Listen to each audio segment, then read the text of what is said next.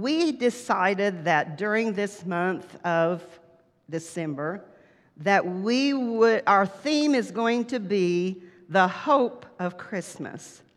And so I'm going to kick off that series this morning because we've been talking about hope a lot. And I know Pastor Brad last week talked about hope. And I'm going to kind of jump off on that theme today and take up where he left off. But Father, we just thank you for this time that we meet together. Lord, we're not coming to hear the voice of a human. We're coming to hear your voice this morning. You do have a message that I believe will penetrate the hearts of your people. And we've come not only just to worship and thank you, Lord, but to look into your word. We value your word. We appreciate and prize your word, Lord. It is truth and it is life. And Lord, we want that truth and life to be built into our lives. So thank you, Holy Spirit, that you are here in this place. You're in me, you're in each one. You're here to open up the Word of God, to reveal the truths of the Word of God. So, Holy Spirit, I thank you that you'll give me utterance, that you clothe and possess me, and that the words that I speak will come from the very heart and throne of God in Jesus' name. So I want to talk about the hope of Christmas, and my subtitle this morning is Hope for the Hopeless. So we're going to talk a little bit about hopelessness and how to turn that into hope. But I actually have 3 points that I want to bring to you, but I'm only going to bring 2 points to you today. And we'll save one for later. But I want to talk about 2 different things that Jesus did when he came on earth. Even as he left heaven and came on earth, he had a purpose. And one of those purposes, main purpose, is to bring hope to mankind. Because all of us were in a hopeless condition before Jesus came. All of the world was in a hopeless condition. Colossians 1:21 talks about being alienated from God. Ephesians 2:12 talks about we are in the world without God and without hope. We don't have that. Okay, there we go. And at that time, we were without Christ, being aliens from the commonwealth of Israel and strangers from the covenant of promise, having no hope and without God in the world. That's a hopeless situation. Jesus came to bring us hope. So the first thing we're going to talk about is he came to bring us eternal hope. The hope that's on the other side of the grave. Because 1 Corinthians 15:19 says, if we only have hope in this life, then we are, of all people, most miserable and to be pitied. I've got news for you. This life isn't all there is. On this side is not all there is. There is a destination on the other side. And sometimes we kind of like to sweep some of it under the rug. Yeah, we like to talk about heaven, but we kind of keep silent about talking about the hopelessness of hell. And I just kind of want to start there. We're going to get better as we go along, but I'm going to start with hopelessness, the hopelessness of hell. I don't know how many of you have read the book Divine Revelation of Hell by Mary Baxter. Have any of you read that book? Okay, we have a few. This lady was taken to hell. every night for 40 nights. Jesus would appear, take her to hell, and she did a tour of hell. And she wrote this book. And I mean, the first time I read it, I was just like, oh my goodness. No wonder Jesus wanted us to know what hell was like. So I just want to read a little excerpt from it as they were going through hell. There was different pits in hell, and in this next pit was a woman on her knees as if looking for something. Her skeletal form was full of holes. Her bones were showing through, and her torn dress was on fire. Her head was bald, and there were only holes where eyes and nose were supposed to be. A small fire was burning around her feet. She clawed the sides of the brimstone pit. The fire clung to her hands, and dead flesh kept falling off as she dug. Tremendous sobs shook her. Oh, Lord, she cried, I want out. She finally got to the top of the pit, and I thought she was going to get out, but then a large demon with great wings that seemed to be broken at the top and hung down his sides ran to her. His color was brownish black, and he had hair all over his large form. His eyes were set far back into his head, and he was about the size of a large grizzly bear. The demon rushed to the woman and pushed her backward into the pit and fire. I felt so sorry for her. I wanted God to take her out of there. Jesus knew my thoughts and said, my child, judgment has been set. God has spoken. Even when she was a child, I called and called to her to repent and serve me.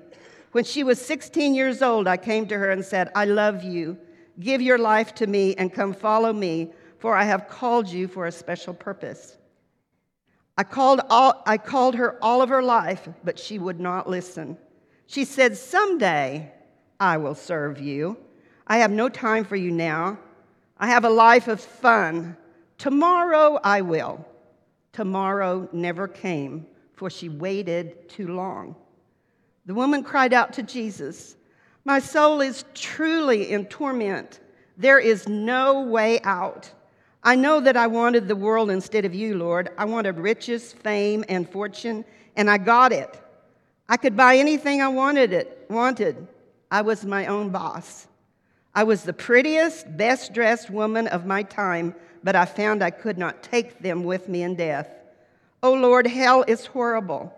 I have no rest day or night. I'm always in pain and torment. My sweet Lord, if only I had listened to you, I will regret that forever.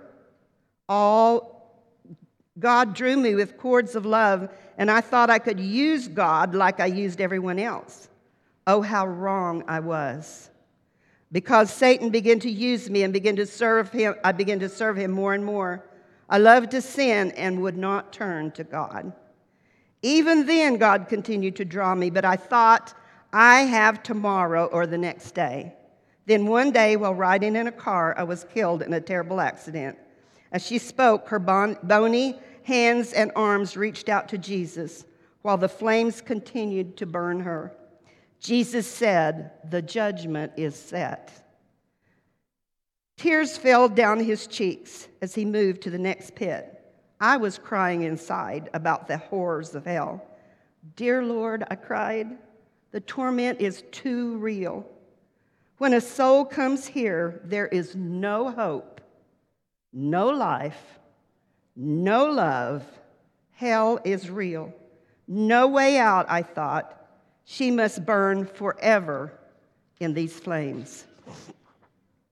I shared that with you because this is the hopelessness that every one of us would have experienced if Jesus had not have come. But Jesus came.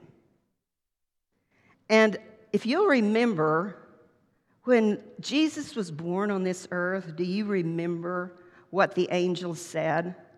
I was just replaying that in my mind one day recently, and one word stood out to me. The angels said, peace on earth and goodwill to men. And I thought about that goodwill. You know, God is such a good God. He loves people so much. And sin had taken mankind captive. And because God cannot tolerate sin, then judgment was coming on all that had sinned and come short of the glory of God, which according to Romans 3:23 says, we have all sinned and come short of the glory of God. So God's judgment was on us because of sin. But when Jesus came, the angel says, now there is goodwill. In other words, he's saying, now you that are sinners and you that have sinned, now you have hope. And according to Colossians 1, I'd like for you to put up Colossians 1, starting in verse 20. I want to talk about what actually took place so that we would not have this helplessness and hopelessness in our eternal life. And God purposed that through and by the service or the intervention of Him, the Son, all things should be completely reconciled back to Himself, whether on earth or in heaven, as through Him the Father made peace by means of the blood of His cross. And although you at one time were estranged and alienated from Him and were of hostile attitude of mind in your wicked activities, yet now has Christ the Messiah reconciled you to God in the body of His flesh through death in order to present you holy and faultless and irreproachable in His, the Father's presence. And this He will do, provided that you continue to stay with and in the faith in Christ, well-grounded and settled and steadfast, not shifting or moving away from the hope which rests on and is inspired by the glad tidings or the gospel, which is good news, which you have heard and which has been preached as being designed for and offered, hallelujah, without restrictions to every person under heaven. You're all invited into this hope, this eternal hope. And how do you get there? Well, Romans 10:9 and 10 says, this is the way you do it. Because if you acknowledge and confess with your mouth or your lips that Jesus is Lord, and in your heart believe, adhere to, trust in, and rely on the truth that God has raised Him from the dead, you will be what? Saved. What are you saved from? What I just described in this story.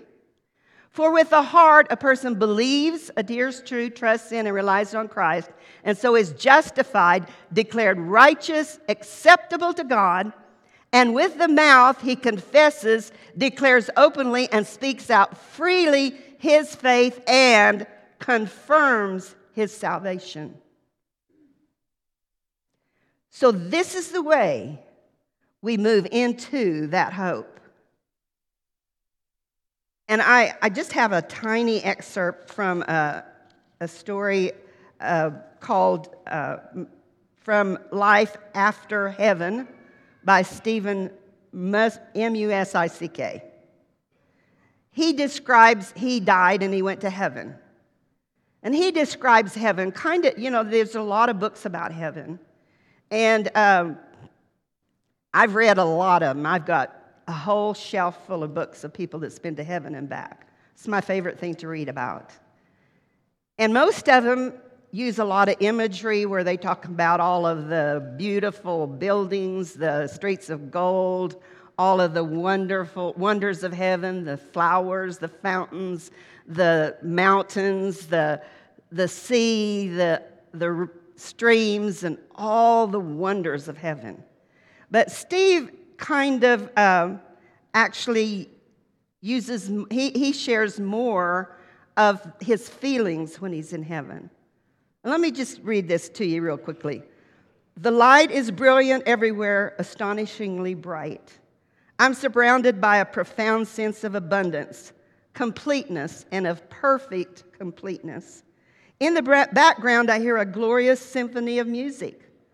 The vibrancy of every aroma is incredible beyond words. I feel absolutely held and absolutely free. I physically feel God's security, like being inside pure joy in a place of explosive peace. This peace is not just a lack of conflict. It's something at a deep level that reassures all is well. Everything is okay. Heaven is physically real. In fact, it is more real than the world I have known. My senses are brilliant and deep. I stand in the meadow and think I must be dead. But joy floods all over me. If this is the end, I'm liking it. Oh, this is good. I feel more deeply than anything I've ever felt before. This is the finish line. As I was reading that, I thought, what a contrast between the hope we have in Jesus and the hopelessness we would have if Jesus had not come. Are you thankful for Jesus? This morning, I haven't finished my sermon, but right now we're going to take communion, because I want us to recognize the hope that Jesus brought into the world. And in 1 Corinthians, the 11th chapter, as we look through verse 24 through 26, Paul writes, he kind of reiterates what Jesus said at the Last Supper. And when he had given thanks, he broke it and said, "Take, eat, this is my body, which is broken for you. Do this to call me affectionately to remembrance." Similar, when supper was ended, he took the cup also, saying, "This cup is the new covenant, ratified and established in my blood. Do this as often as you drink it to call me affectionately to remembrance." We're going to do that this morning as I've shared with you about the hope that we have. It's because of what Jesus did and because of his blood. And so we're going to acknowledge that as we take communion this morning. And I'd like for you to stand with me.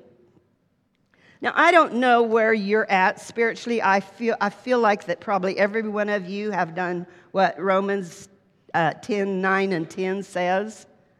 You've confessed with your mouth, believed in your heart that Jesus Christ is Lord.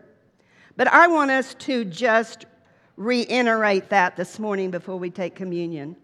And if there's anybody here that you have not actually done that, and as I was reading about hell, you're not sure if you would not go there, you're not sure if you would go to heaven, then this is the opportunity for you to move into that hope and move into Jesus. But the rest of us that have already done that, we're going to do it again, just to confirm it. And so if this morning, if this is the first time you've ever done this, after the service is over, I want you to go up to one of our prayer team and tell them, "I prayed that prayer for the first time, and I'm on my way to heaven." You confess Jesus Christ as the Lord of your life. So I want you to all say this with me. Father, thank you for sending Jesus. Jesus, thank you for coming to this earth, for bringing us hope, for delivering us from the hand of the enemy, and giving us a hope of heaven, giving us that blessed hope. And so I just confirm right now this morning that I believe in my heart that Jesus Christ was raised from the dead. And because he was raised from the dead, It meant that he paid for every one of my sins. So because of that, I accept Jesus Christ's sacrifice for me. And this morning, I make Jesus Christ my Lord. Jesus, take my life and do something with it. I declare you are my Lord, and I will follow you for the rest of my life. And I declare that I'm a new creature in Christ. Old things have passed away, and all things have become new. Hallelujah. Thank you, Lord. Thank you, Lord. Thank you, Lord. So, if you prayed that prayer for the first time and you did not know beforehand that you were born again, now you are. I just want to announce to you, now you are.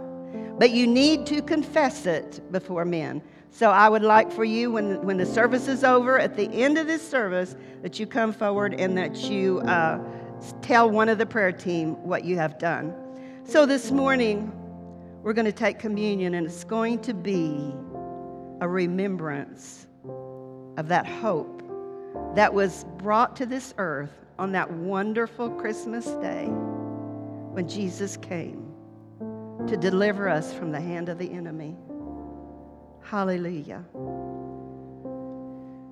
So we have the ushers up here. We also have our jars that whenever we do communion, we also bless the poor, bless the needy, bless a ministry here in Guymon.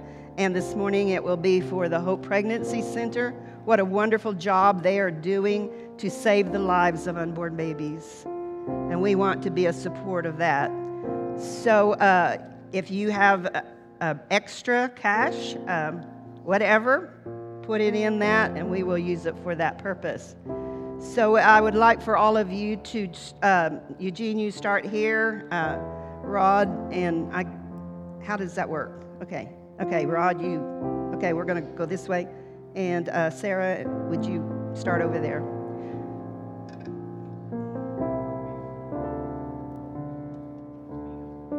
Also, you will notice that there are 2 cups. Don't just get the top one. Get 2 cups, okay? Because we have the juice in one, we have the wafer in the other one. You need both of them, okay?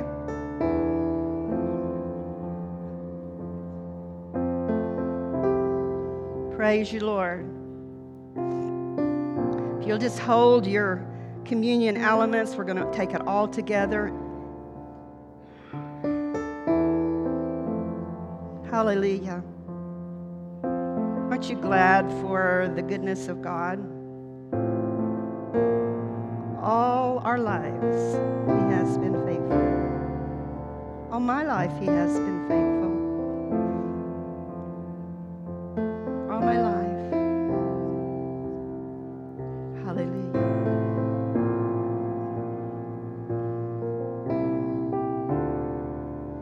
Thank you, Lord.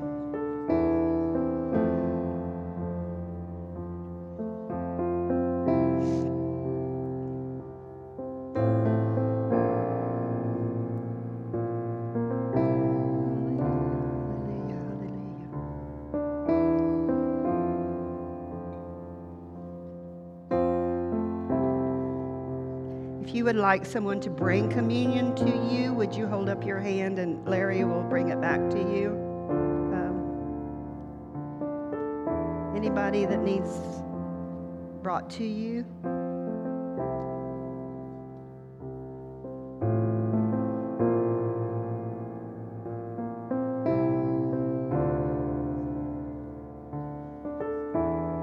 Thank you, Lord, for your faithfulness. Thank you, Jesus. Now, we don't take communion just as a sacrament. We don't take communion just as an ordinance. We don't take communion just as a habit. We do this on purpose because we want to remind ourselves over and over and over what Jesus has done for us. the brutal things that he went through in order to rescue you. Do you know that as I was reading about those episodes in hell, Jesus suffered that for you so you would not have to suffer it. That's how much he loves you. Does anybody else need to? Do you all have your communion elements? Anybody that does not have? Okay. So, Father, as we get ready to partake of these communion elements, we do it on purpose to remember our precious Savior. First of all, we take the wafer, representing the body that was broken for us so that we can have healing, that the curse would be broken over our bodies. We remember that Jesus, you took the curse on your body. You took those stripes. Your body was broken so that we might be healed. And now we partake of the juice representative of the blood of Jesus,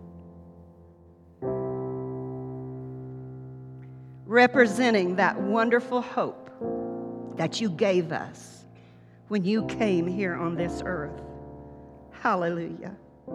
You gave us that hope that we don't have to worry. When we take our last breath, we will be with you. Thank you, Jesus. Thank you, Jesus. And so, Father, our hearts are lifted up now in thanksgiving and praise. You loved us so much that you made this kind of provision for us. Thank you, Lord. Thank you, Lord. Thank you, Lord.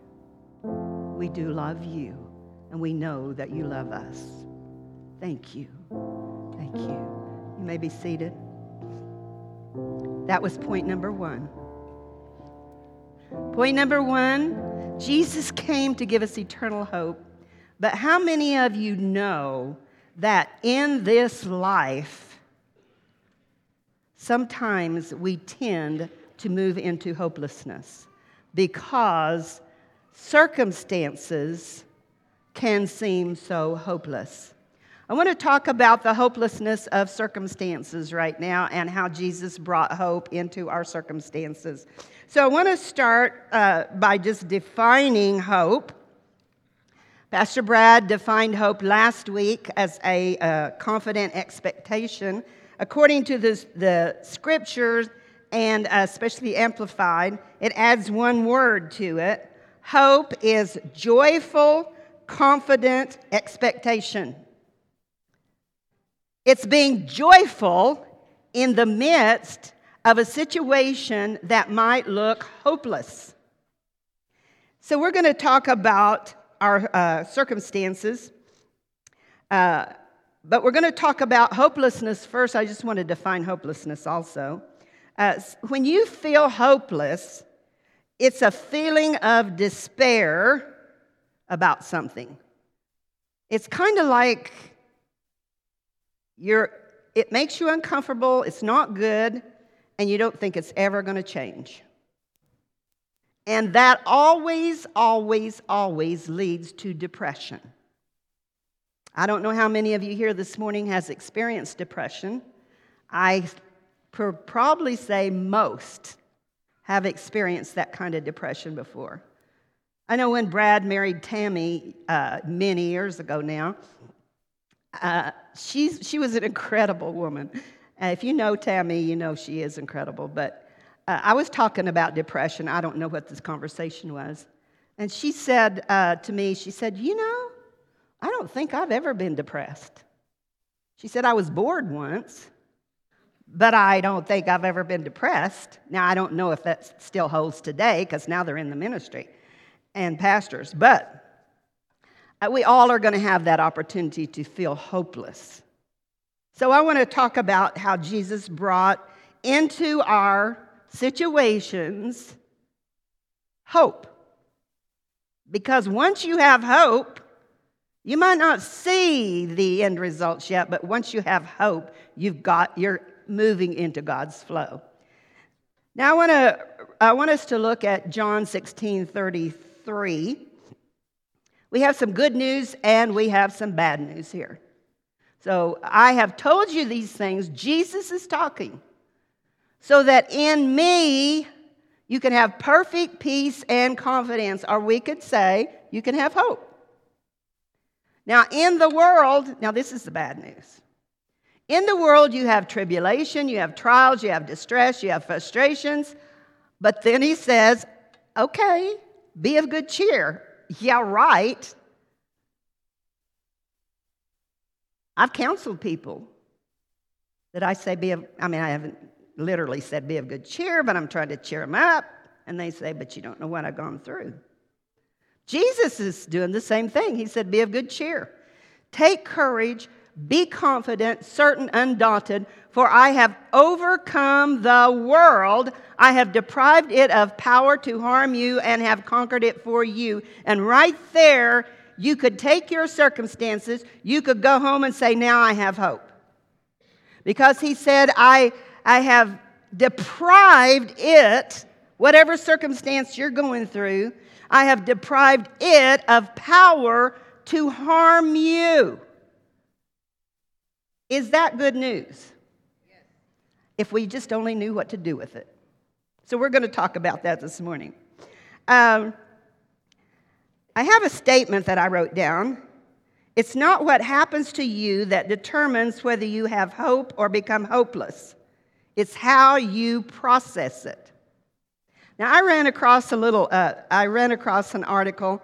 It's called The Cockroach Theory. So at a restaurant, a cockroach suddenly flew from somewhere and sat on a lady. She started screaming out of fear with a panic-stricken face and trembling voice. You can go ahead and put up that picture. We need a visual. Ew. I'll let you absorb that for just a minute, then I'll go on with my story. With a panic-stricken face and trembling voice, she started jumping, waving both of her hands desperately, trying to get rid of the cockroach. Her reaction was contagious. Everyone in her group also got panicky. The lady finally managed to brush the cockroach off, but it landed on another lady in the group. Now it was the turn of the other lady in the group to continue the drama. The waiter rushed forward to their rescue. In the process of ridding herself of the insect, the cockroach next fell on the waiter. The waiter stood still, composed himself, and observed the behavior of the cockroach on his shirt. When he was confident enough, he grabbed it with his fingers and threw it out of the restaurant. So the question is, was the cockroach responsible for the lady's dramatic behavior? If so, then why was the waiter not disturbed? He handled it perfectly without any chaos. So it was not the cockroach, but the inability of those people to handle the disturbance caused by the cockroach that disturbed the ladies. So it's not the shouting of your father, your boss, your spouse that disturbs you, but it's your inability to handle the disturbances caused by their shouting and that disturbs you. It's not the traffic jams on the road that disturbs you, but your inability to handle the disturbance caused by the traffic jam, that's what disturbed you. It's not the problem, it's your reaction to the problem that creates chaos in your life. So the lesson that we can take from this cockroach, which is no longer up there, you should not react in life, but instead respond. The women reacted, the waiter responded.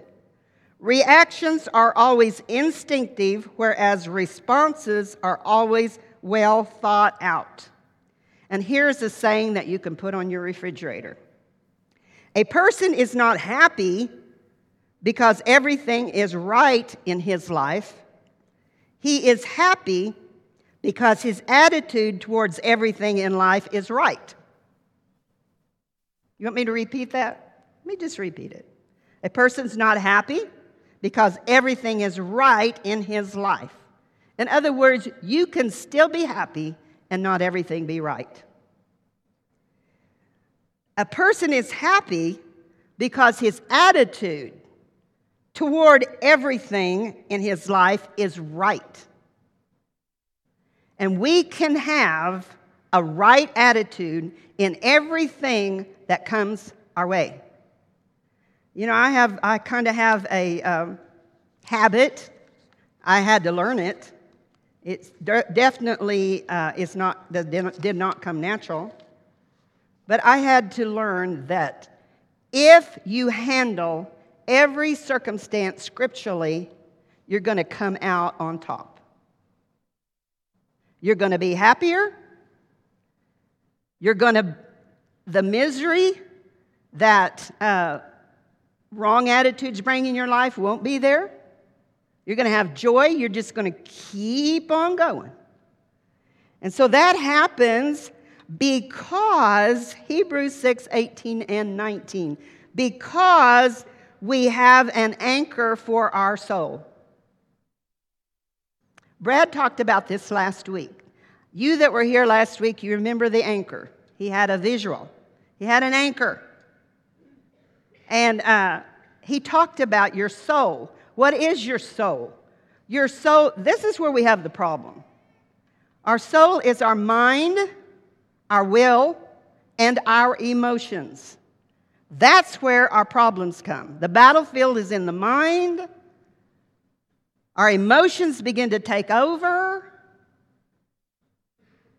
And then our will gets involved. And it moves our will in a direction that may be against what God's will is. So we have this soul. It's not our spirit. Our spirit was born again if you just said that prayer just a few minutes ago, you are born again, and it was your spirit that's born again. It's reconnected with God. But you still have the same soul that you had when you got up this morning. Your mind needs to be renewed. Your will and your emotions needs to be stabilized. So how are we going to do that? In the midst of these tests, trials, and tribulations. So put up Hebrews, we're going to start in verse 18. This was so that by two unchangeable things, his promise and his oath, in which it is impossible for God ever to prove false or deceive us, we who have fled to him for refuge in any situation, might have mighty indwelling strength and strong encouragement to grasp and hold fast the hope appointed for us and set before us. Next verse. And now we have this hope as a sure and steadfast anchor of the soul. It cannot slip and it cannot break down under whoever steps out on it. A hope that reaches further and enters into the very certainty of the presence within the veil. This anchor of our soul is not anchored on anything on this side of heaven. The anchor for our soul is beyond the veil. What is beyond the veil? It's the help of heaven on your behalf. That's where hope comes from. I have a picture of someone whose soul is not anchored, and that is in Psalms 42:11. It says this, "Why are you cast down, O my soul," or my inner self, the Amplified says. Have you ever experienced being cast down in your soul? I mean, that's kind of depression right there. Why should you moan over me and be disquieted within me? So a soul that is not anchored is going to be a soul that moans and groans and complains and whines and thinks, poor me, I have it really bad, nobody cares, whatever. You can write in your moanings, whatever you've moaned about. And is disquieted within me. There's turmoil in your soul. Have you felt that? I know you have. Because there's tests, trials, and tribulations, and when they first come, it always seems to cause disturbance in your soul. It'll cause your emotions to get stirred up. And your mind will go crazy. I mean, all you have to do is lay down to go to bed. And oh my goodness, round and around and around and around. The poor me, and they did me wrong, and da-da-da-da, and they need to do this, and they need to this, and they need to do this, and they need to do this. I need to fix this, I need to fix that. Boy, next time I see him, I'm going to tell him, yes, I'll fix it. And you know how much turmoil that comes into your soul. But then the psalmist says, hey, stop just a minute. Hope in God and wait expectantly for him, for I shall yet praise him, who is the help of my countenance and my God. Now this contrasts both. One that is, actually, to me it looks like somebody that's stepped in, see somebody that's, or maybe it's just somebody talking to themselves, which I think it is. Hey, soul, now listen here. Why are you so cast down? You have no reason. I mean, self-talk is great. Most generally, you listen to yourself. Why are you so cast down? Soul, let me tell you something. You need to hope in God. What is the psalmist saying? Get a hold of your soul and anchor it somewhere besides where it's anchored right now in the problem. Turn around and anchor it behind the veil where God is. And then a soul that is totally anchored, Psalm 62:5. My soul wait only upon God and silently submit to him, for my hope and expectation are from him. You know, sometimes we get our expectation in people. And we demand that they make us happy. And if they don't make us happy, we try to fix them. And it just doesn't work. I'm just going to ask you, how's that working for you? Is it bringing peace? Or does it bring turmoil? So the psalmist says, wait only upon God. Silently keep your mouth shut. Silently submit to him and quit going over and over and talking about the problem. Silently submit to God, for your hope and expectation should be coming from him. So you say, okay, that sounds good, but that's easier said than done. I do know that. So let me just tell you how to anchor your soul. 1 Peter 5:7.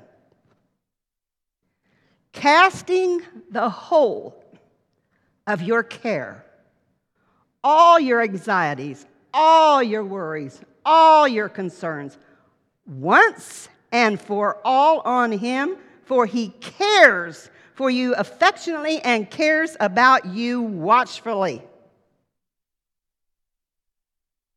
In the very middle of your storm, many times you think God doesn't care. But I have my handy little care ball here. Hold on just a second.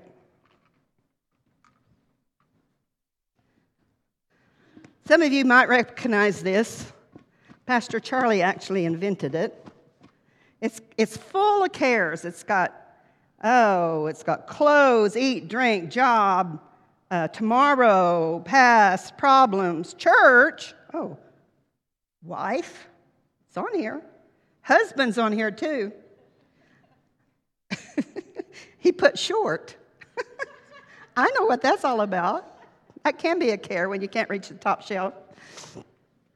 But this is your care, and you carry this around with you.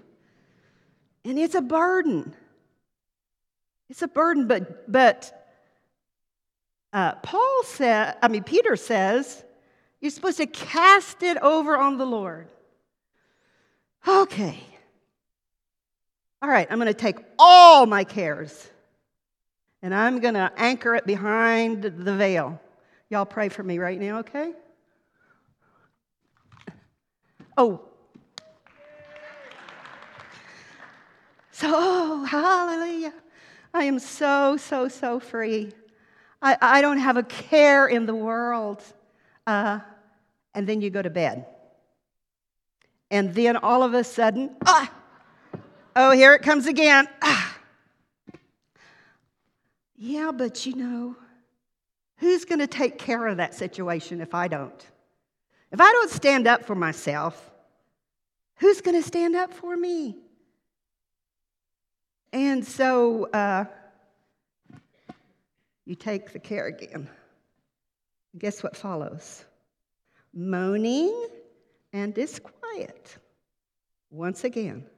And then you say, oh, soul, now listen. Why are you cast down? Why don't you trust in God? Okay, we'll do it again. This time I'm going to do my classic hook shot.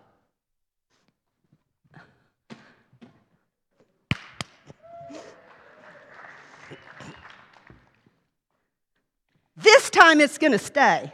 Don't you come back. We cast our cares over on the Lord. And we see an example of that in Acts, the 27th chapter. You remember Paul was in the middle of a storm. Now, he had told these guys, he says, if you take off right now and we sail, it's going to be with much hurt and we're going to lose the ship. And they said, what do you know? So they took off. And sure enough, they got in this terrible storm. Now, in the middle of this terrible storm, the Bible tells us they went for 14 days in this storm, and all hope that they would be saved was gone. So here they are in the very midst of a hopeless situation. And I'm going to turn there because there's a few things that I want to draw out of this to relate to what we can do in the middle of a storm. Because we see an example of Paul as he stands up before these men. Verse 21, they had eaten nothing for a long time.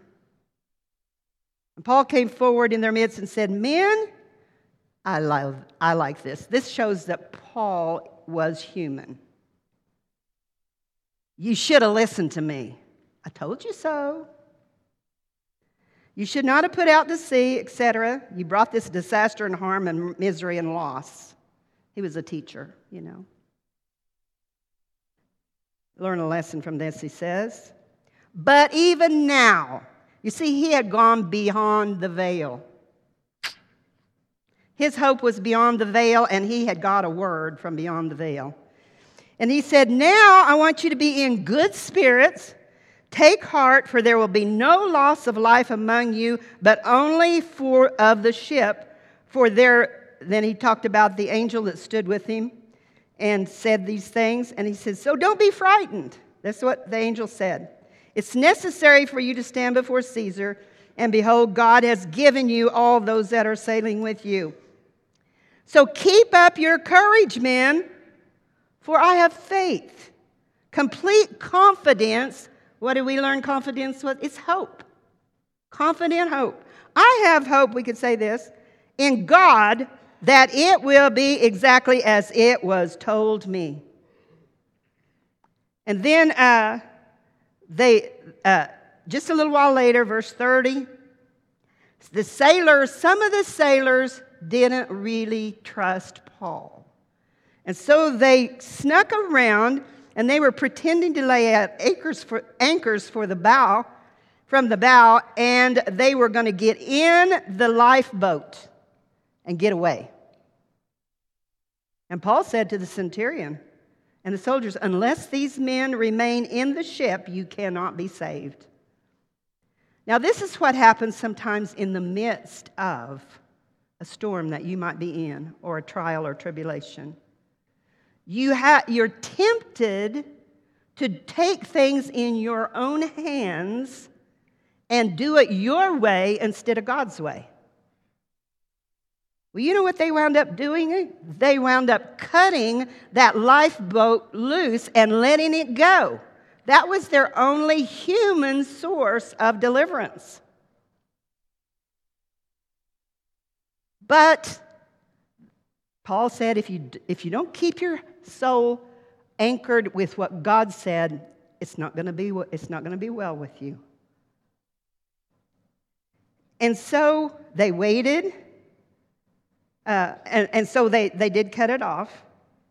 And I haven't read this part, but just before this, they had thrown out overboard the freight, the wheat, the ship's tackle, and the furniture. All of that was in the ship, they had to throw it out. And I see this happening in the midst of sometimes when we are trusting God, sometimes we have to get rid of some of our baggage to lighten the weight. I know that the storms that I've been through over these 46 years, every storm that I went through, that I anchored my soul behind the veil, I came out with less baggage than I had when I went in. And so Paul finally convinced them to eat. And hope is contagious. Hopelessness is contagious as well. But hope was contagious, and they began to eat. And verse 44 said, and the rest, some of them swam. The ship broke up. They all went into the sea. But some swam, but some rested on heavy boards or pieces of the vessel, which is what I would have had to do, because I can't swim. And so it was that all escaped safely to land. A good ending. Why did that happen?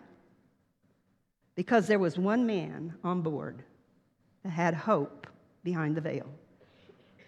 His mind, his will, and his emotions were anchored on what hath God said.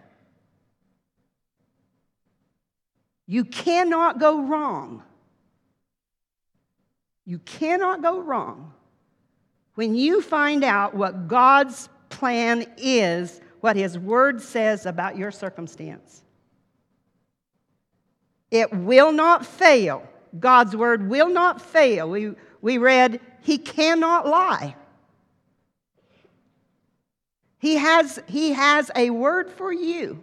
It may just be a word out of this word for you. He may speak it into your ears. But He has a word for you, and it is your anchor. If you anchor your soul to that, don't let your soul flail around and go from this side and anchor it. So I want to close with, I like this scripture in Romans 8:25. It says, but if we hope for what is still unseen by us, now that's really what hope is. Once you see it, you don't have to hope for it anymore. It's already there. But if we hope for what is still unseen by us, listen, we wait for it with patience and composure. maybe that would leave some of us out. Patience is where we stay steady. We're not moved by circumstances. We don't succumb to depression while we're waiting. We wait cheerfully, and we wait with composure. We don't jump around like the woman with the cockroach. We women can become drama queens, I just want you to know.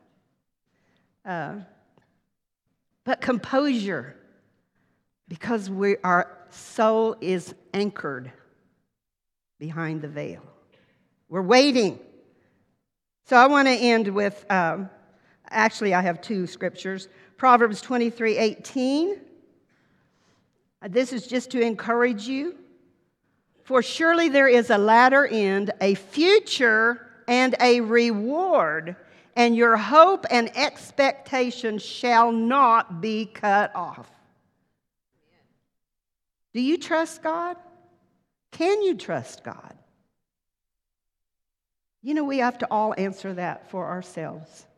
Is God trustworthy? Does He have your best interest at heart? Well, Peter says He does. He says He cares for you affectionately. You know, if you care for your children or whoever you care for, maybe grandchildren or whatever, if you care for them expectantly, you do anything for them. Affectionately, if you care for them affectionately, you'd do anything for them. You'd lay down your life for them, which God did through Jesus. So we do have a hope. So I want to end with Lamentations, the 3rd chapter.